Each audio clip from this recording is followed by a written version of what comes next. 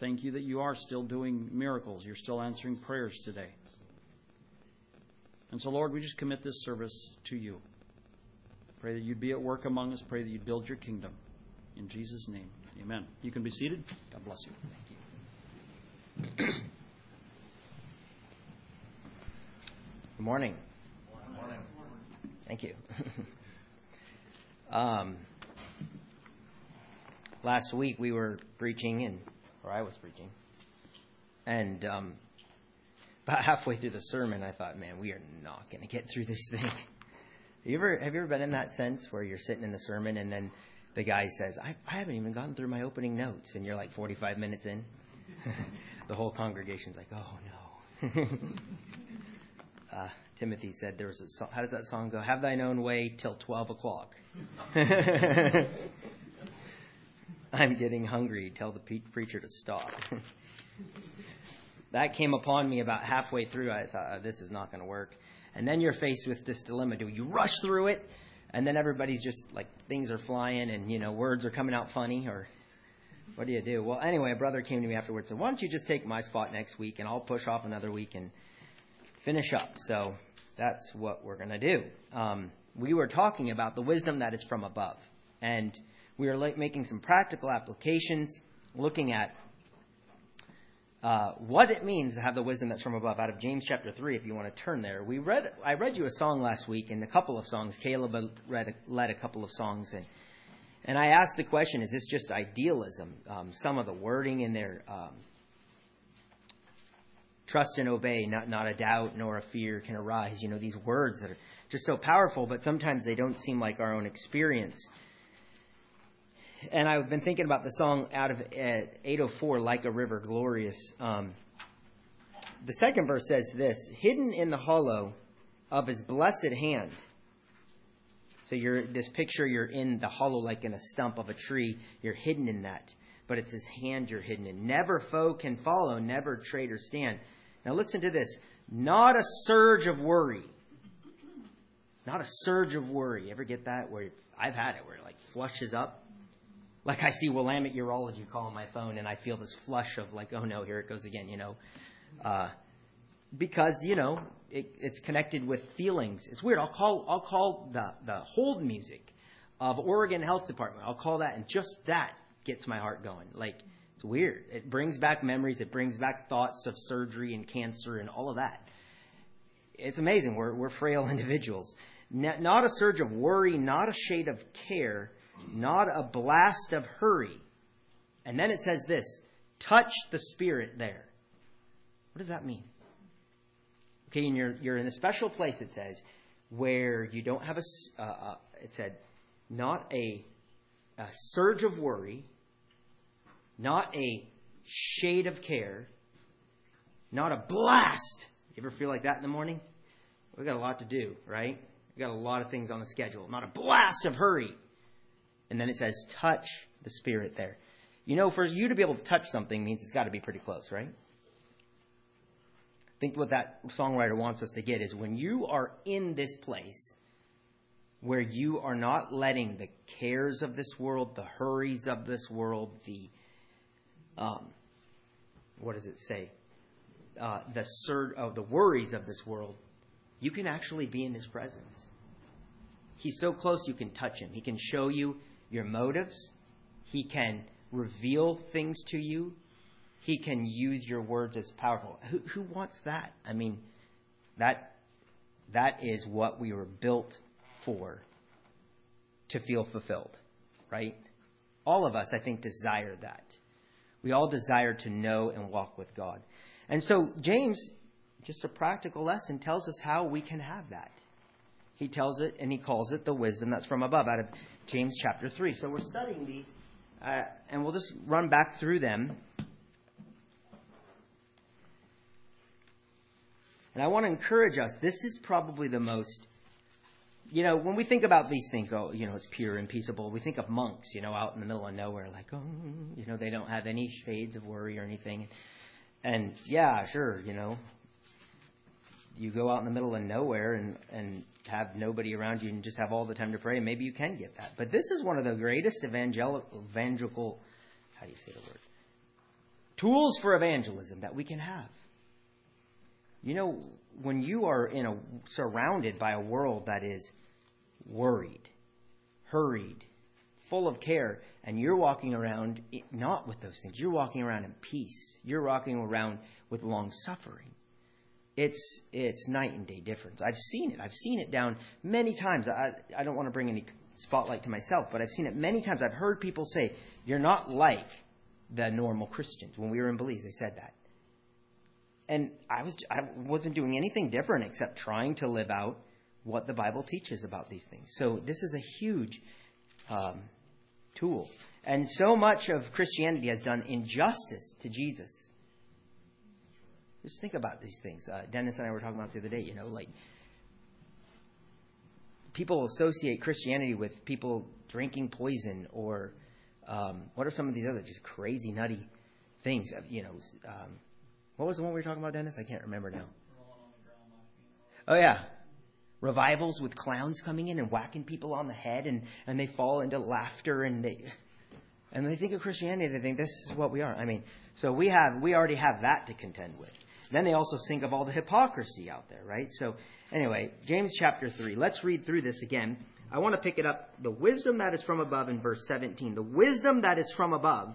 Now remember, we talked about last week, what is wisdom? And Trevor said, I think, he thinks of her gray hair, right? Well, that is wisdom. But this is a different kind of wisdom. It's not just knowledge. It's not just me standing here preaching. It's actually actions. Look at that. It's first pure. Okay? Then peaceable, then gentle, easy to be entreated, full of mercy, good fruits, without partiality and without hypocrisy. Back to pure. We'll just quickly run through where we made it through. Pure is translated, this Greek word is translated throughout the New Testament as several times as pure, several times as chaste, which we get the idea of a woman, being chaste. In other words, she's staying set apart for her husband. She's not just going out with every man. She's staying separated. It's translated chaste and it's translated clear. Okay, so this is the idea of pure. And what I said last week was that it's got another Greek word. It's two Greek words, actually. And it's not in King James, but the idea is there. It's truly pure. So it's the idea of it's genuine, it's sincere, it's real. And has so much fake out there. John says, everyone that has this hope in him purifieth himself even as he is pure. That's our goal, to purify ourselves and become more and more clear like Jesus is clear. Genuine, separated, clean, okay? It's peaceable. That's the next one. And we're doing a little test in our lives. Am I these things? Jesus said, blessed are the peacemakers, for they shall what? What's the promise? They shall be called the children of... You want to be called the children of God? You want to be called the son of God? You want to stand up and hear the Father say to you, you are my son on Judgment Day? You got to be a peacemaker. You got to love peace. You got to love to make peace. Do you find yourself enjoying a good argument more? Or when you find two people starting to get heated, do you feel the sense in you that, what can I do to bring peace? I've known somebody before. They've noticed two people at odds, and what they'll purposely do is bring up things that this person said in the positive to this person. And then they'll go over here and say what this person said in the positive, trying to bring peace between them. Because if you said the negative, it would create exactly the opposite. So, are you looking for ways to be peacemakers? Gentle. Last week I held up a piece of sandpaper and a piece of magic eraser. Both are abrasive, but one's very gently abrasive. The other is like, you don't want that on your skin. Gentle here is translated, the Greek word is translated patient in your King James Bible. It's translated other places gentle, and other places it's translated moderate. Think about that. Think about a brother who's just moderate of opinion. He's not harsh. He's not strong. He's not coming down. He's moderate, right? That's the idea of gentleness. We read the verse Romans 15:1. We then are strong ought to, what's the word? The infirmities of the weak. Bear the infirmities of the weak. Then it goes on and says, easy to be entreated. This is two words put together, a compound word. The word for easy or well, and the word for persuade or trust. And so it's the idea, are you a person that is easy to persuade? Somebody comes to you with a fault, they point it out. Are you the type of person that says, okay, I want to work on that? Or are you the person that uses this word? And years ago, I say this because years ago somebody pointed out in my life. They said, every time we come to you with something we see in your life, you use this word a lot. Just. Well, I was just meaning this, right? And what's the bigger, longer version of this word? Justify, right? That's what you're doing when you use the word just. And I always want to tell people in my heart, I really wasn't meaning it mean. And I go on and on and on and on, but it comes across at the end of the day is that I'm trying to justify myself. I'm not, and it doesn't, I've been on the other side of that where I'm trying to point out a fault, and it doesn't feel like the person's accepting it, right? They're not easy to be entreated. They're justifying their actions. And I've been on the other side where I'm trying to just show my heart, but realizing that now that's not easy to be entreated. It also could be easy to be persuaded. So now think of if I came to you trying to persuade you of something and you were just suspicious of me and I don't know, that's not easy to be entreated. It's also, that Greek word could be translated other places as trust. Are you skeptical? Are you just the skeptical nature of everything? And it's just not easy to bring anything up because you're always skeptical? That's the idea. So the idea of somebody that it's not easy, they're stubborn. It's their way and they justify it, right? Maybe each one of us have to look at this list and decide, maybe one of these things I need to work on. I would think every one of us, something the Lord could highlight in our life this morning. There's something you got to work on right there. Maybe multiple. Okay, so that's what we made it to last week. Now I want to move on to full of mercy. Now, actually, we kind of did get into mercy last week, but that's when I started realizing we were way out of time. Mercy is the benevolent mildness or tenderness of heart which enables a person to overlook injuries. You remember Jesus stood there, or didn't stand there, but hung there on the cross, and he said, forgive them. That was mercy. It's a tender heart which gives a person the ability to overlook them injuring self, or to treat an offender better than he deserves. Think of somebody that's offensive. Think of how you want to naturally treat them. Mercy says, I'm going to treat them better than they deserve. Now listen to this. The disposition, or it's your, I can't think of a word anyway, that tempers justice. Tempers. Think of tempers. Tempers, if you only had justice, and it was just pure justice, it would be this really, like coffee. I know some of you guys like black coffee, but I like a little cream in my coffee. It tempers the bitterness, right? And so putting mercy in with justice, it tempers it. It brings a full taste, right? It brings it not so harsh. It tempers justice and induces an injured person to forgive trespasses and injuries and to forbear punishment or inflict less than law or justice will imply.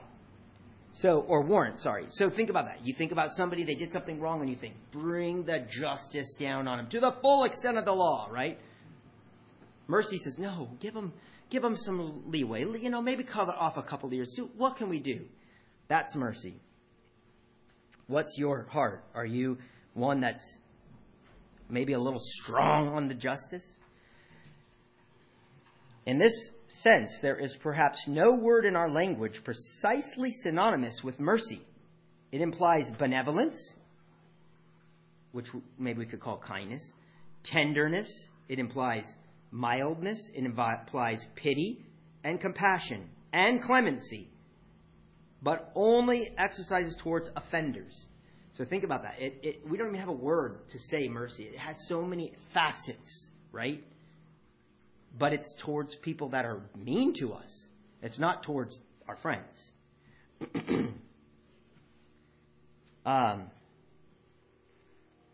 Mercy is a distinguishing attribute of the supreme being or of God.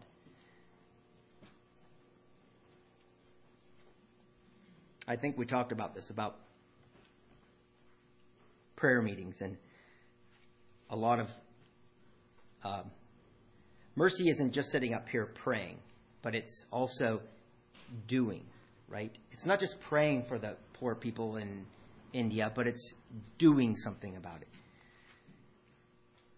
So now I've noticed this in the conservative and the liberal world. The conservatives tend to love justice, right? We've got borders, keep them there. We put big walls up, keep them over on their side. We'll stay on our side, right? It's not right to kill children, which is true. It's not right to have violence. And it's about justice. It's about keeping the law, right? And the liberals, I was once a Republican, so I understand these things. The liberals are on the other side. They're kind of like, we should have mercy, we should feed the homeless children here, and we should go there, right? And so what we tend to do is, because we don't want to be liberal, right, is I remember feeling like this. I remember feeling like, I don't like that mamby-pamby stuff. It's like soft and gushy, but that's mercy, right? That's mercy. And so what we tend to do is kind of shy away from that side because we want justice, because that's associated with them. But notice this, that the fruit, or not the fruit of the Spirit, the wisdom that is from above is not just mercy, but it's full of mercy. So we need to realize that in our own heart as we look down into our heart and do an evaluation, that Jesus was in some ways like the liberals. I hate to say it. I remember seeing this bumper sticker. It said, how did it go? It said something about the guy with dark skin, and he was a foreigner, and he cared about helping people in their health. And we're talking about Jesus, and it was clearly a liberal sign, but it was like bringing a little bit of like a little stab in our heart that Jesus in some ways was like them, but in some ways he was like the other side. So we have to be very careful that we stay in the middle and not get sucked into the other, because mercy is part of God's heart. It is. He's full of mercy. I mean, you can just clearly see a Republican would not hang on the cross and say, Father, forgive them, for they know not what they do. Right? Isn't that true? You think he would? You do? I don't think so. God himself said in the Old Testament, listen to this. This really, really hit my heart years ago when I was trying to decide on this whole non-resistant thing. He said, I have no pleasure in the death of the wicked. It doesn't even bring him pleasure to watch wicked people die. You would think he would be like, finally, they're dead. But he says, I have no pleasure in the death of the wicked, he says, but that the wicked would turn from his way and live. He wants him to live. He wants him to repent. Even in the Old Testament, he said this. It doesn't bring him pleasure.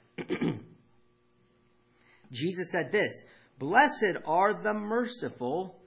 And what's the rest of the thing? The rest of the line. For they shall.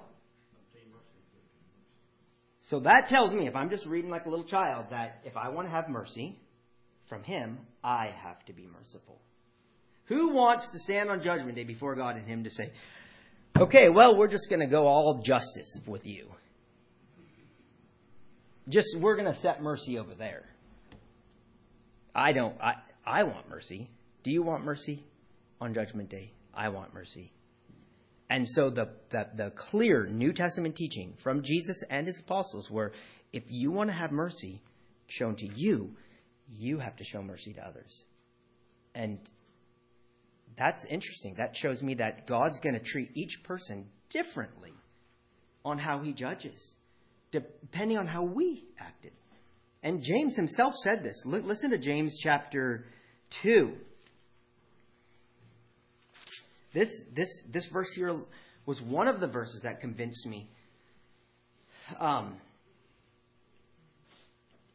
I was coming through all the trying to understand what Jesus meant, and if we were to take him seriously, and if we're to be non-resistant and all these things, even James talks about the just does not resist you. But verse 13 of this chapter, of chapter 2, he says, "For he shall have judgment," speaking of God, "for he shall have judgment without mercy." That's a scary place to be. I'm going to judge you without mercy, he says, "that hath showed no mercy." So your mercy is contingent upon how much you show mercy. But then listen to this next thing. "And mercy rejoices against judgment." That's a little hard to get when you're reading here, and you might not understand what it means. Mercy, you could say, glorieth or wins out or triumphs over judgment.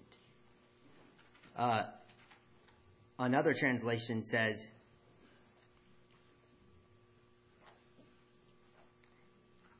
"It is better to be kind than it is to judge people." In other words, when God sees that you're a merciful person and you walk that way, it will win out. It will triumph on Judgment Day. It will actually be brought in and used as part of the balances. Isn't that amazing? So it makes you think, I should show mercy. We should be merciful.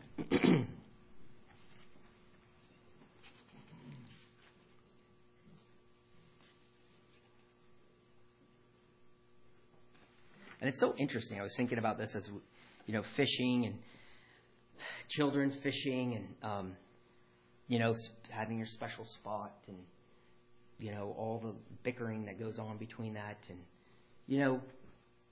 when you're in that spot and your brother comes along and you're thinking, this is my spot. You move on. Find another place. And you think if my dad comes around, he's going to take my side because I was here first, right? And yet, from a father's perspective, you sit there and you're, I just wish my children would get along. I just wish we'd come out for a fishing trip and they'd enjoy each other. Right? And it really does just an amazing thing for a father is when he goes, "Here, let me tie your fishing pole for you. Why don't you fish here?" Right? Until you're fathers, you won't understand this, but when you see that, your heart just is like, you want to cry. It's just amazing. That's the same thing happening in God's heart when he sees. That Muslim and that gangster and whoever else, fill in the blank, that you just despise, was weaned by God too. He was created by God just like all my 5 children were. All came through the same hands, the same love and cherishment, and I have goals for every one of them, and I want mercy shown to each one of them, and it just does my heart good. The same thing for God. When he sees that Muslim, he says, I created that person. When he sees that gangster, he says, I created that person. When he sees that liberal, even when he sees somebody that's a homosexual or messed up in their gender identity, he created them, and he wants us to show mercy towards them, right? But we can get so caught up in that little childish way and just be like, move on, go find another place, right? That's what we do. And that shows we're not the wisdom that's from above. We're the wisdom from the world, from beneath. So, mercy. We should move on or else I'll have to go a third week. Let's go on. It says, full of mercy and good fruits. And notice the word ends there, so that means it's also full of good fruits. Full of mercy and good fruits. It's full of both. Good fruits. I'm always going to think of Brother Mike and all the sermons he brought about the fruit of the Spirit and all those things we studied out. It's our actions. It's our works. It's our deeds. It's our conduct. It's how we live. It's what the world sees in us, right? Our good fruit. And have you ever bought an apple before and it looks so delicious and crisp and you bite into it and it's like pithy? And I hate that. And I'm always worried, like, not too bad, but a little bit. Like, is this going to be a good one? Like, I'm trying to make a good judgment. Is this going to be good, right? And that's what the idea is. Are you going to be is your life like that when you bite into it? It's crisp, and it's juicy. That's what makes a good apple, right? Not pithy and sometimes moldy in there. That's horrible. Or oranges. You ever get the ones that you peel them off and like the ends are dry? And it's like no flavor. Where down in Belize, man, those things are full of flavor. Amazing. You can't even taste oranges up here like they are down there. That's what we're talking about. To where the world tastes it and it's like, that is so different. It's so amazing. It's so delicious, right? It's full of good fruit. So I want you to look at your life this last week. Not what you want it to be, not what it is in this very second as you sit there holily in the pew, but what was it this last night? What was it yesterday? What was it the day before? Was it a tree bearing good fruit? Like Brother Mike went through, love and joy and peace and long suffering and the rest of it. The problem is we live in a place that choke good fruit. Jesus talked about this. He said, the cares of this world, the deceitfulness of riches, the pleasures of this life, all are things that choke out our good fruit. And if we're not watchful, they'll turn into pithy apples and dry oranges. Okay, let's go into partiality. The next one says, without partiality. Anybody want to take a guess what partiality might mean? Okay, good. That's a good word. What's another word? Favoritism. Okay. Close. Although the next one is hypocrisy, so we could do that one and keep it separate. But that's very close. Partiality and hypocrisy run right line in line together. Anybody else? It's another word for favoritism.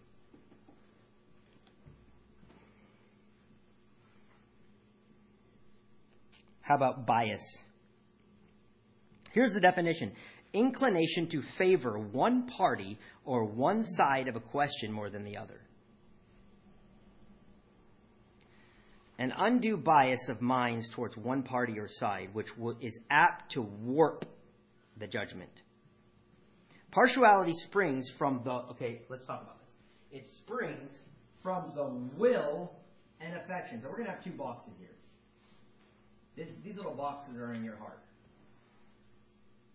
We'll put your head up here. It's a big body. Okay, there he is. So you have two parts. Partiality springs from the will and affection rather than the love of truth and justice. Okay, so we'll just put truth over here, and we're going to put feelings over here. Now what this definition says is partiality springs from here, not here.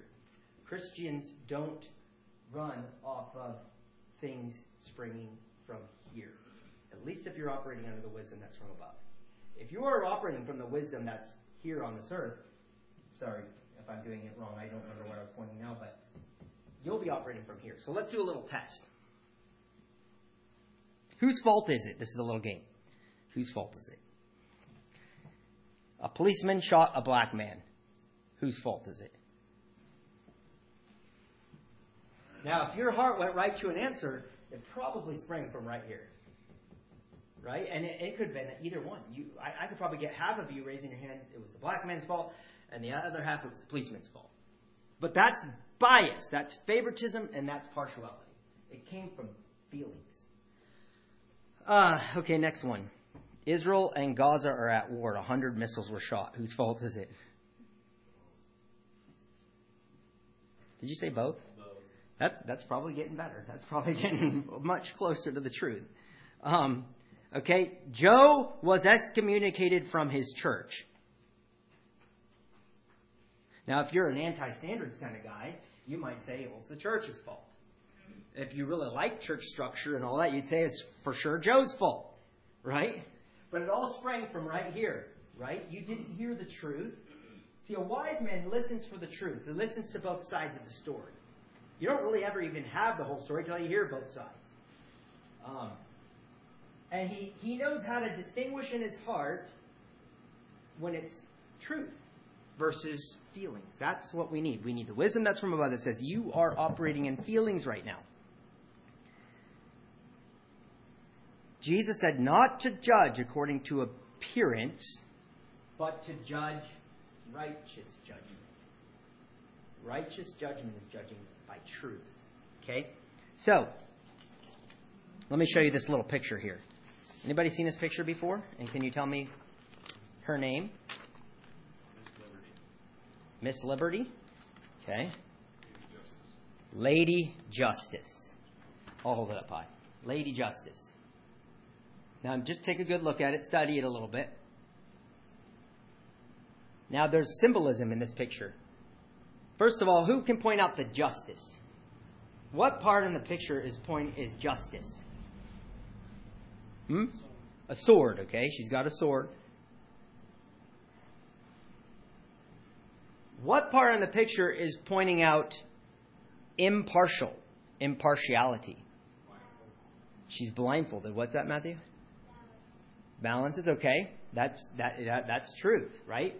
So see, it's basically saying this. We're not going to go by feelings. I'm not going to know if you're my sister, my brother, my friend. I don't know who you are. I'm not going to judge you by any kind of bias. I'm going to hear the truth. There's the balances. And if required, judgment will come. That's how a Christian actually should be, right? It should be impartial. That's what that picture is displaying. It's not partiality. And that's what brings corruption in government, in police, in judges, when they take that blindfold off and those balances start going the wrong way. That's impartiality and it's corruption. We need to be not that. People should look at us as Christians and say, these people are impartial. They don't play favorites. They don't play bias. They're impartial. They will call out if it's wrong, whoever it is, and they will call out if it's right, whoever it is. Okay? When we don't do that, James says we're judges of evil thoughts. Thought about that? When you're partial, you're a judge of evil thoughts. When somebody walks through that back door and you say, oh, I wrote some examples down.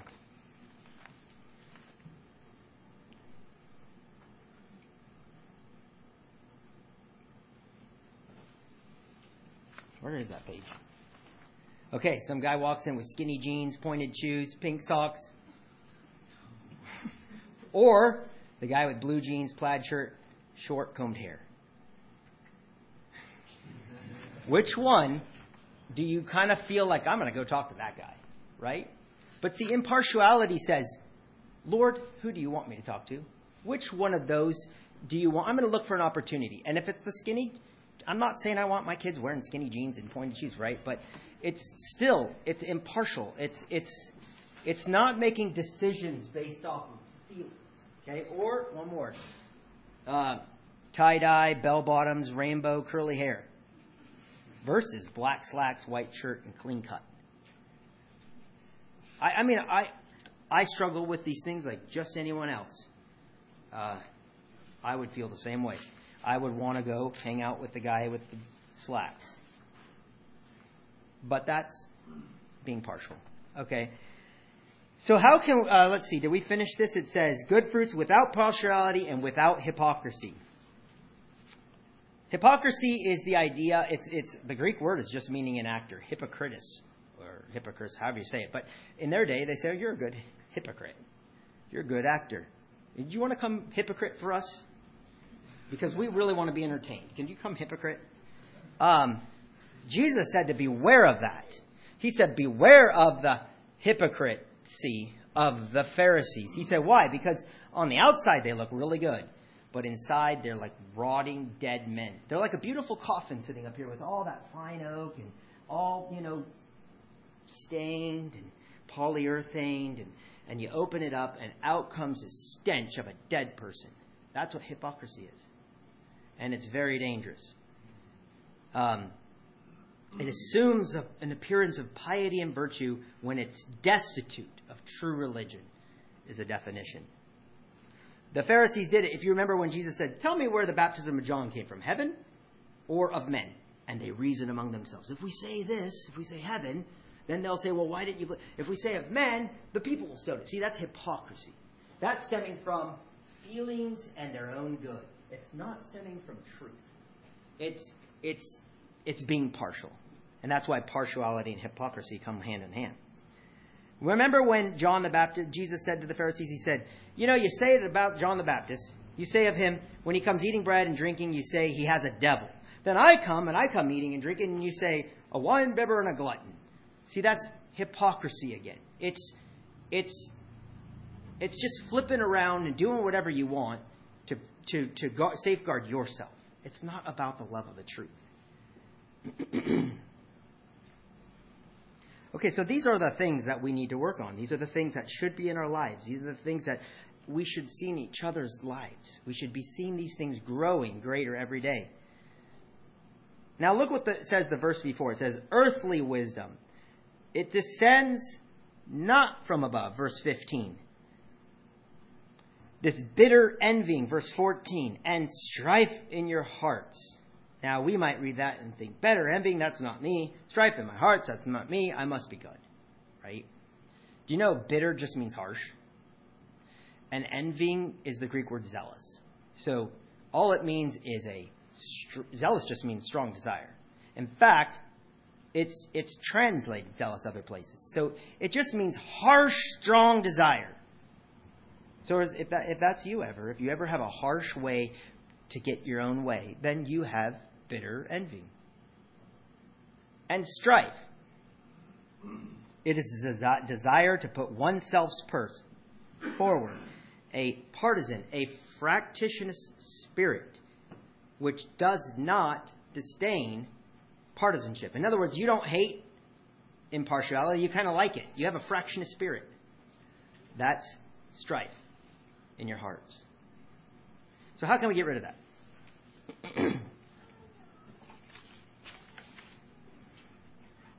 I have a little illustration in there. I'll have to get it from Bob real quick. Hang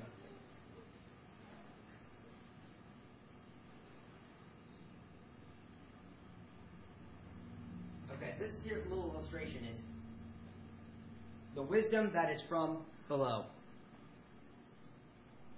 In this cup right here.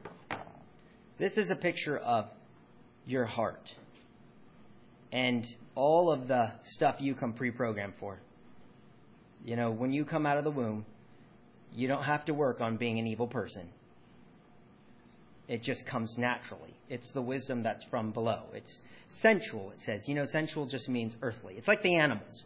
The animals, they don't mind fighting. They don't mind one-upping each other. They don't even mind killing each other if they can be in charge, right?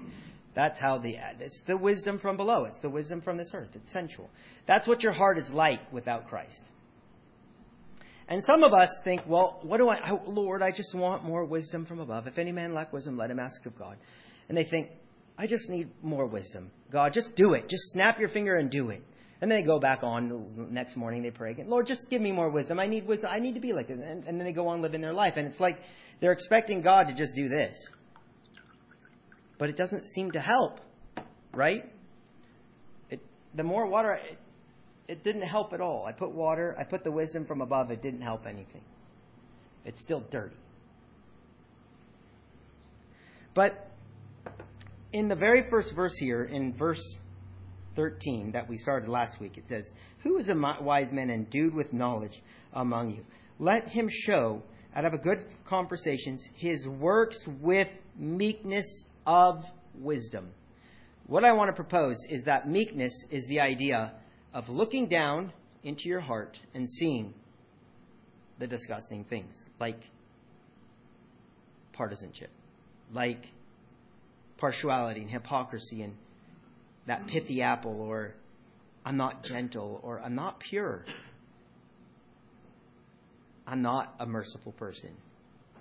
And instead of just saying, Lord, can you just give some wisdom from above? We employ meekness. And I want to say meekness, I think, is this idea. We empty ourselves. In fact, the name of the definition of meekness is this. It says in the Old Testament, it's the those who were meek were wholly relying on God rather than their own strength. This is their own strength to defend against injustice. Thus, meekness toward evil people means knowing God is permitting the injuries they inflict, that he is using them to purify his elect. Meekness is the opposite of self-assertiveness and self-interest. It stems from trusting God's goodness and control over the situation. The Strong's definition of meekness is afflicted. It is miserable. It is lowly. Jesus said, "Come and learn of me. I am meek and lowly." The idea of meekness isn't God just send some wisdom down from above so I can be a little bit better. It's becoming miserable. It's becoming so disgusted and emptied of yourself that, and this takes a process, by the way, but it's emptying yourself. It's coming to a place where you despise your own wisdom, right? Because he can't really fill anything. I need to rinse this out a little bit to make my illustration, but he can't really fill anything until it's empty, right? And then when it's empty, he can pour in the wisdom that's from above, and he can pour in that purity and gentleness, and it becomes clearer and clearer in our lives as we walk. But it requires emptying. It requires coming to a place where we are tired. And it even means a depressed mind. I was shocked to see that in the Strong's, a depressed mind. But it's like you're so afflicted about yourself and how it gets in the way. And to the point where you just start to empty it. You start releasing it. So if there was one thing I would hope you to get from that, is that illustration that you might have been praying for years and years that God would do this in your life. But God has to have an empty vessel. He has to have a vessel that's willing to be filled with these things. And if we're still so full of self and looking out here with self-confidence, he can't. He can't do that. He can't make you impartial. In fact, D.L. Moody said this. The great evangelist of the 19th century said, the hardest thing for God to do is to make a mankind. Think about that. The hardest thing. God could speak the world into existence. He is almighty, all-powerful, omniscient, omnipresent. But to make you meek, why it's hard? Because he gave each one of you here a free will. Each one of you has the choice to harden your heart or to empty yourself. And he wants to make you meek. He wants, by the end of your life, that people can say, that person had these fruits in their life. He wants you to walk in the light as he is in the light, which means it's moving. Which means he's constantly showing you things more and more. If you stop in the darkness and the light keeps moving, what happens? If I'm on a trail up to our campsite, it's the middle of the night, we're walking, and then somebody's got the flashlight, and I just decide to stop. It's going to get darker and darker. It requires you constantly walking as he's showing you these things. But he can do it. So empty yourself with meekness, it says, of wisdom.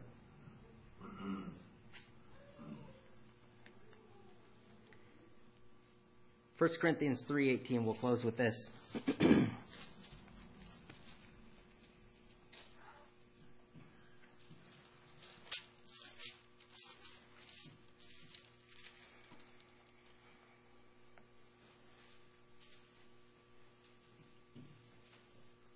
Let no man deceive himself. 1 Corinthians 3:18. If any man among you seem to be wise in this world, let him become a fool, that he may be wise. So let's go to the Lord and ask him to show us where we aren't these things, and let's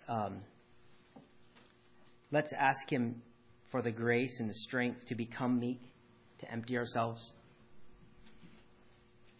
and seek for the most important wisdom of all time, and that's the wisdom that's from above. It's far more important than the wisdom of farming, or the wisdom of how to do medical, or the wisdom of accounting or computers, or the wisdom of building sheds or trying to think of some other things that might be wisdoms. But those are all small little things. But to walk and to know with God, you have to become a fool. You have to empty yourself. And you have to say, I don't know, Lord, show me how. And he wants to do it. He promises, if any man lack wisdom, let him ask of God, who giveth to all men liberally. He wants to give it liberally, but he can't until you're gone, right? Until you're out of the way. But let him ask with faith, nothing wavering. He wants to give you that. You need to believe he wants to give it to you, but you have to empty yourself. Thanks for your good listening.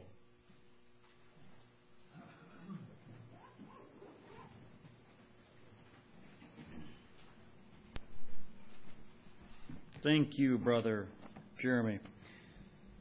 The wisdom from above, pure, peaceable, gentle, easy to be entreated, full of mercy and good fruits, without partiality and without hypocrisy. I wonder how many of you would say, I have that kind of wisdom. Can you raise your hand? Anybody? No? Okay. How many want that wisdom? Raise your hand. You want that wisdom? Okay, good. How many were blessed today to be here? Good. How many want to go put it in practice? All right. And how many of you have a testimony to share? A few of you? Okay. All right, we'll open up. For those of you who have a testimony to share, go ahead. What did God speak to you about? I was really blessed with the message. I know I could definitely work several areas in my life along those lines. Associating with the lowly sometimes is hard, and I need to get better in that area. And the fear of man, like what would people think if I go talk to that person? Yesterday I had the privilege of, I had to fuel up my car at the gas station, and there was a man with long dreadlocks with a gas can on top of his van, and he needed some gas, what it looked like. And so I was able to talk with him a little bit, and that was a blessing. Just for me to open up and be a blessing and encourage him. But yeah, so this message was really good. It really touched me. I also wanted to share this week a little bit different subject, but I listened to a sermon on non-resistance, because I feel like in my personal life I have been becoming more and more distracted, and really starting to almost doubt, I know non-resistance, we believe in non-resistance, I believe in it, but I had that tendency for that, I had the sense of almost being embarrassed when I was talking with one of my coworkers about it, Mm-hmm. and a lot of nominal Christians really hold up the armed forces. Right. It's a respectful thing to help your country. And though I believe in non-resistance, I was finding it hard to really, So after listening to this message, it just really impressed upon my heart again just how much non-resistance is non-resistant is not just an Anabaptist thing. They didn't, the early Anabaptists did not come up with it. Jesus' life was very much, he bent over backwards, and when people reviled him, he didn't argue back. Mm-hmm. It was just such a blessing for me to, I don't want to ever get to the place where I'm ashamed that God was a peaceful God. We should never go that far. Amen. Yeah. Do you have a link or a name of a sermon or something you want to recommend, or not necessarily? Abner Kaufman on non-resistance. Okay.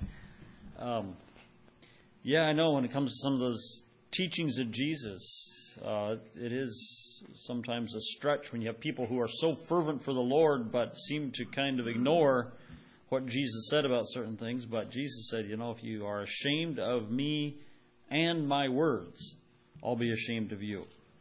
But if you're not, then if you acknowledge me and my words, then I'll acknowledge you. So And that's not to judge those who appear that they're not, but it's to bless them. If we can bless them by pointing out these things or by holding up the words of Jesus, holding up Jesus and His words. And maybe in our life, they can do the same for us of something that we're missing.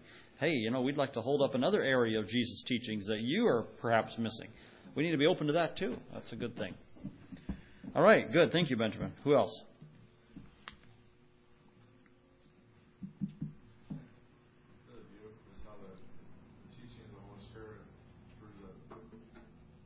Both Testaments, but particularly the New Testament and how we work out our faith. I was thinking about that, one of my favorite sermons from Benny Hennessy about others, and how he points out there is that we are called to love God with all of our heart, mind, and soul, and we are called to love others with everything.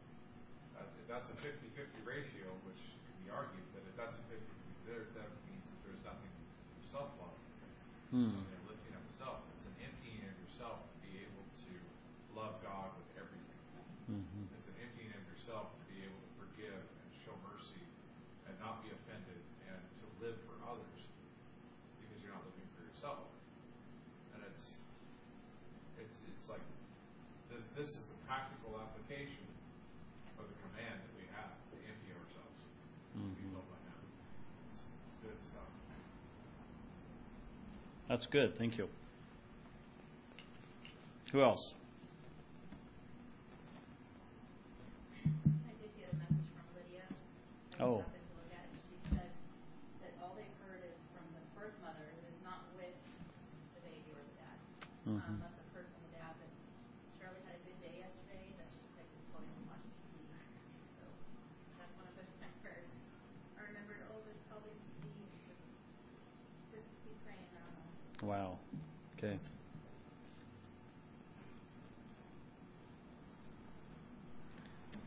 Okay, thank you. Who else? Pray that God would put His angels over her and just keep His men from touching her. He can do that. He can show His power and glory to them.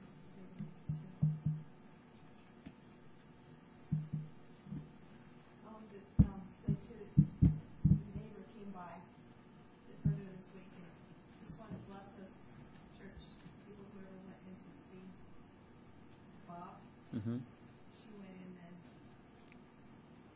earlier this week and went in and talked to him, told him, I heard you gave your heart to the Lord, and she had a big smile over his face. Oh, did it? That means your sins are all gone. Big smile again. How's he doing physically? Is he any update? I mean, I think when I first heard, it was saying he was dying.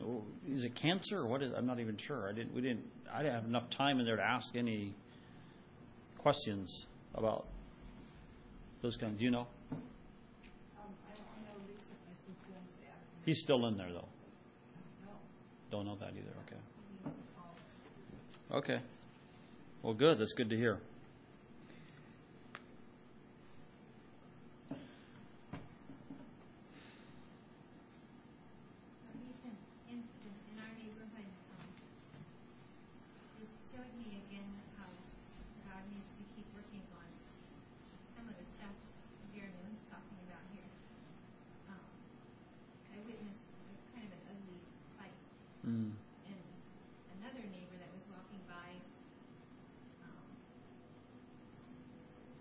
later just was talking to me about the incident.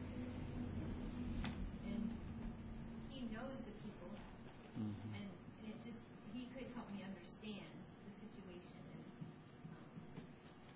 And, in my own mind, I think of, I kind of judge those people and the kind of lifestyle they live, and it was just good. And it has happened with several of our neighbors. Before we know them, we kind of make judgments about the kind of people they are. And then as you get to know people and understand their inside story and become friends, it can look so different. Right. Yeah. So it's just a good reminder to me to not go by my feelings and be cautious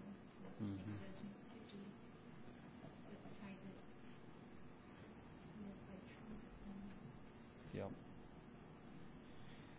Live by truth and show mercy, and sometimes maybe even our conclusions are right. They deserve whatever punishment, but what about us? What do we deserve that punishment? So that's where the truth comes in. And if we deserve punishment, but we received mercy, how much more should we show mercy to others who also deserve punishment? Good, thanks. Who else?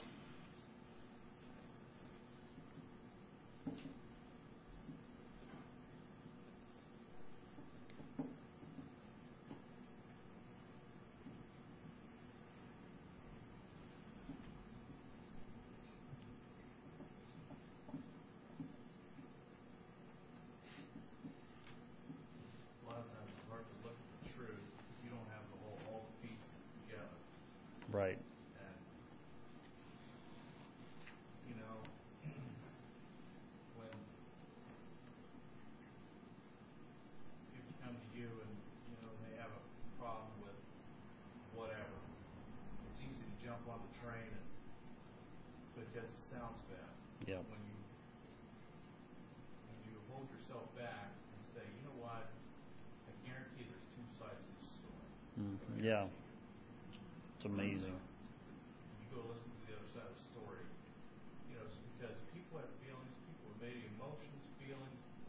And, you have to just restrain yourself and say, look, I'm not jumping on that train because until you hear both sides of the story. And when and there's a lot of times there's faults on both sides.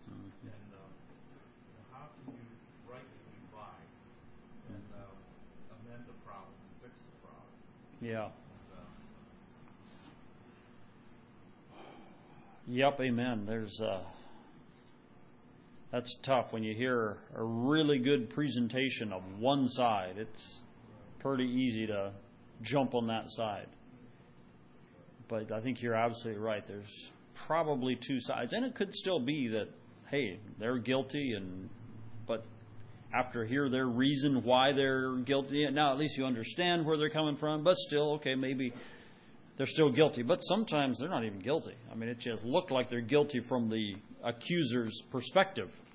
And it's pretty amazing. Yeah, hear both sides. If I think there's a verse in Proverbs to that too. You mentioned Proverbs earlier. One presents his case and it seems right until the other one comes and presents his case. So, yeah, it's a good rule of thumb to go by. I was in a business place this past week, and of course, now that this virus thing is spinning out, the news media, it's high time to change the thought process. So now they're thumping on this Israeli and this heinous things, and I mean they were just grinding away at this, how bad the Israelis are, child killers, and yada. And I'm sitting there like, why don't you just shut up once?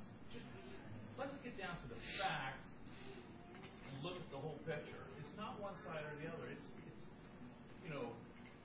It's both sides got a problem. They both need a savior. Yeah. So why don't they open the Bible up and say, you know what? Here's Isaac and Ishmael still at war, and let's look at the reality of the thing. Yep, amen. Wouldn't it be nice? And this is purely my flesh. Wouldn't it be nice to get on Fox News or CNN and just say it the way it is? I've had that thought already myself. That was probably my flesh. Do you have a number? What's that? Do you have a phone number? I don't. I don't know. Those people are kind of hard to get a hold of. So. Did you try? No, I didn't try. I kind of don't call. I probably wouldn't take theirs either if I didn't know who was calling. So, I guess it's a two-way street. That news, I was just thinking, that's not the wisdom from above for sure. It's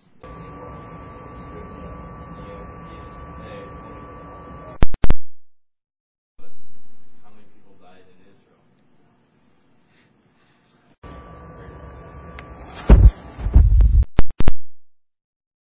It's also in James.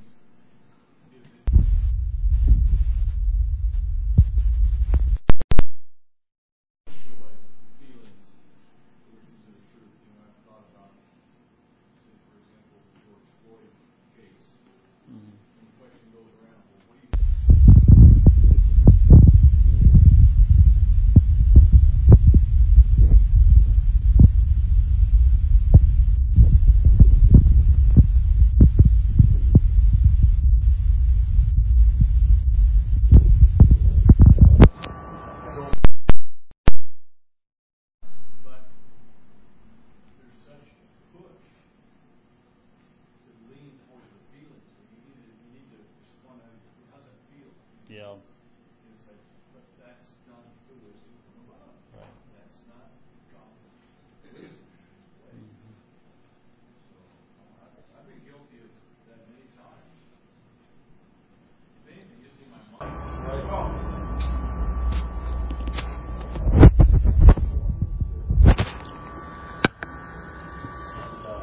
Slow to speak, slow to rap. Sometimes that rap will pop into your mind. You'll just hold back. Speaking of it, tell you what, it's amazing how take a little more time and think through it and maybe hear another perspective. Right. Just, yeah. That's, powerful. So, okay. Thank you. Who else has something to share? Good. The Bible says that God will give you the words you need for that moment. So what would you do if somebody in a, if you were in a place where you were visiting and they came and brought up to you and, wow, brothers, what's your thought on, and they give this scenario? I was a little taken back. I've thought, and maybe not opinion. And, and it just diffuses it right there. Yeah. And I just remember I was in a place of business one time, and we were at this restaurant, and I asked this guy this question. He had quite a few employees working for him, just a young man. I was highly intrigued by his business code of ethics. And so I asked him, I said, so how do you deal with these customers that are upsetting you? So then he related this story, how they went into this place of business, and they do residential and also commercial. And he says, I got a story for you. He says, we went into this residential, and he said they had this high-end dog. And he said, Dog? Dog. And he said, we were told do not let the dog out. I said, guess what happens? He said, my employee went in there, left the door open, the dog ran out. So we were chasing all over town looking for this dog. And he said, and then he said, he was a painter, so we got paint on the carpet. He said, high-end house. He said, everything went wrong. He said, can you imagine? He said, this homeowner, he said, he was just irate. He said, what was he going to do? He said, I can't justify it. He said, the first thing we do is try to diffuse them. In other words, we'll make it right. And, just the way he came across, he said, try to come from where he's at. Okay, we left the dog out. We shouldn't have done. And he said, matter of fact, it didn't happen once, it happened twice. So it was like, in the heat of the moment, it's not very funny. But, by the time this all happened, it was pretty much all over, and now we can laugh about it. But, just his, we had some Christian, Christian basics he would have used. But just like, try to diffuse them, try to see where they're coming from, just never justify yourself. Just simple things like that. We did wrong, and try to hear them out. And just make a list of all your wrongs and keep asking. And he said, by the time it was all said and done, he was okay. The dog got home safely. Oh, good. Cleaned up our mess. And it was just good to sit there and listen, because right away it's easy for us when the heat gets turned on to just sit there and justify ourselves all the way through. And Yep, that's right. Justifying yourself. How do you use the word just? I just did this or just that. Speaking of dogs, got a call from Samuel Krupp yesterday. He said 2 brown dogs showed up at their house, and he don't know whose they are. So if anybody knows who is missing 2 brown dogs, call Samuel, I guess. So. Okay. Well, anybody else have something to share before we close? Why don't we stand? We'll pray. We'll pray again for that little girl, Charlie May, the Mahler family, and all of us as we try to put this into practice. So let's bow for prayer. Father, we come to you in the name of Jesus. Thank you so much for your goodness to us today, for hearing about this wonderful wisdom from above. that's pure and peaceable and easy to be entreated and full of mercy and good fruits, without partiality and hypocrisy. We want that, Lord. We don't claim to have it, but we really do want it. We want to put it into practice. We want to become more and more empty of ourselves, more and more full of the love of God and the love for others. So, Father, we're asking you for help to do that. And we pray for this little girl, Charlie May. Pray that you would touch her right now where she's at. Pray that your holy angels would be around her, and that, Lord, if it be your will, you would separate her from this evil situation. Lord, in the meantime, protect her from it. Protect her from the danger that's there. And I just pray that you would raise her up to be a godly young woman with godly influences around her. And I pray for the Mahler family and the part that they have to play in this. I pray, God, that you would just open up doors and close doors and show yourself strong and work miracles and have mercy on this girl and those around her. We just pray for that miracle. Pray that you'd be with us in our fellowship time. Be with us through this afternoon. Be with us through this week as there's travel plans. And I pray for safety. And I pray for, again, your kingdom to come and your will to be done on earth like it is in heaven. Thank you. We bless you. In Jesus' name, amen. Thank you. You're dismissed.